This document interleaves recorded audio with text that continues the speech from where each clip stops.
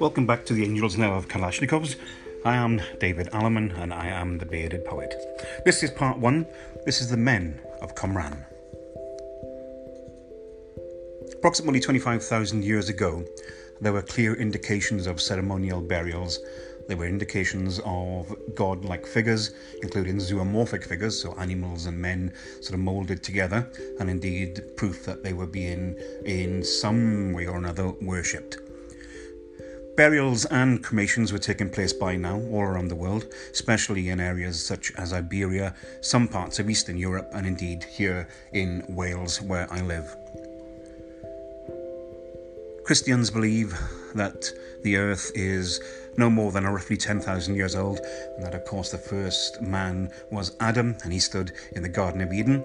And Adam explains away the fact that he loses a rib somehow because God takes one from him to create Eve.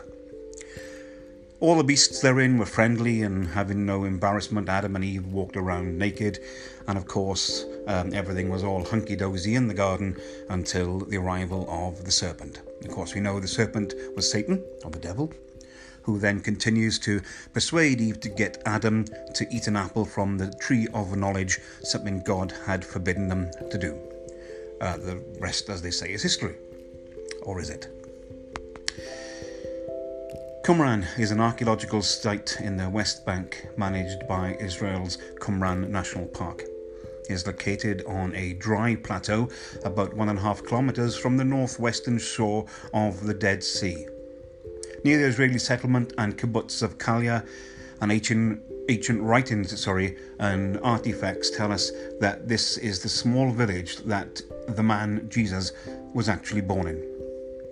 If Joseph and Mary actually wanted to travel from their home in Bethlehem, would Joseph really make his very heavily pregnant wife journey all that way, roughly 70 kilometers, especially on the back of a donkey?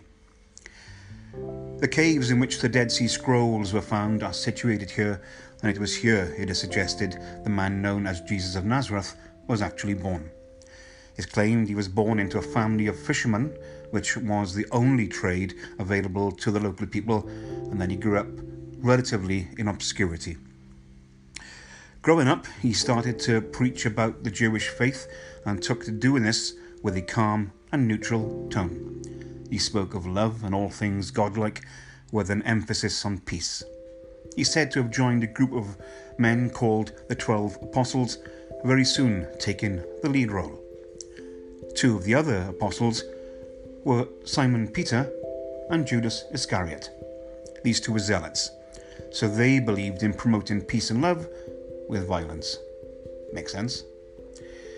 These two were arrested for heresy, and as the leader, Jesus was himself caught, and so judgment B, the three of them were to be crucified.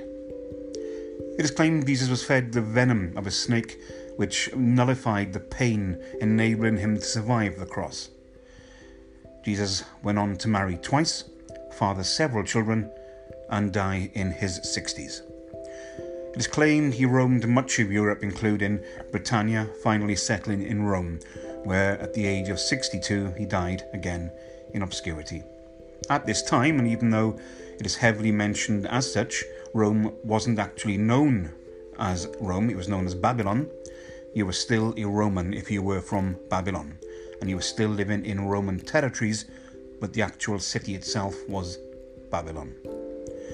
It is said Jesus preached often in different meetings and was quite well known for his views on peace, love, and his Father in heaven, God. As a Jewish man at the age of 12, he would probably have been married, as he was the norm for a Jewish male at that age. He would have been totally committed to both his family and his faith, and more importantly, as these times are very troubled with the corruption and the occupation of so many Roman procurators, he would have been very careful not to stand out in the crowd for the wrong reasons. These are all facts. They were all translated from the Dead Sea Scrolls found in the caves, as I said, just outside Qumran. Nobody then could have known the marketing craze that they were writing, or indeed that this fisherman was going to change the world. So there is no reason for them to be fake, false, or misleading. Nobody then could have just written a story thinking that 2,000 years down the line this guy was going to be the saviour of everybody. Back then, they wrote about facts because it was the only way of recording things that happened on a day-to-day basis. So episode 1 is called, as I said, The Men of Qumran. And as I said, it is suggested in the Dead Sea Scrolls that the actual figure of Jesus came from Qumran. So there was never a Mary or a Joseph. There was never a miraculous pregnancy in Jerusalem and Bethlehem. There was never anything of the sort. Nothing happened like that. That was all made up, as I'll tell you about in later episodes. The other thing I also told you about is that this is going to be my poetry. And a lot of it is religious-led. A lot of it is dislike of religious-led. A lot of it is dark. And some of it is a little bit sad. So I'll do my first poem for you now. It's called Tell Me Your Secret. I hope you enjoy it. I hope you then will come back and listen to the second podcast, which I'll put out next week. In the meantime, I'll try and get my sound better and my editing better. It's all new to me. And I sincerely hope that you will enjoy listening to The Bearded Poet and The Angels Now of Kalashnikovs. This is Tell Me a Secret. Thank you, and goodbye. Does your word make them cry? Or do they turn to dust? Why do you say when I ask you why? Do they follow you with lust? You stand at the top and you shout out loud the words you say we want to learn. What's your secret, holy man? Why do you encourage mankind to burn? A man with pride will fall and pray. He will get down on his knees. This man will bend and cower down for his God he has to please. You tell the people who sit before you to give and give once more. And then you turn away the man whose God's name is not at your door. Are we not of one true God? Isn't that what you say? Tell me your secret, holy man, or will you make me pay? Come on, holy man, make me believe. Tell me about your God. Because I don't follow the path you walk, does that make me an ignorant sod? Explain to me from whence he came. Was he born, or did he emerge? Will his power take away all mankind? Are our sins for him to purge?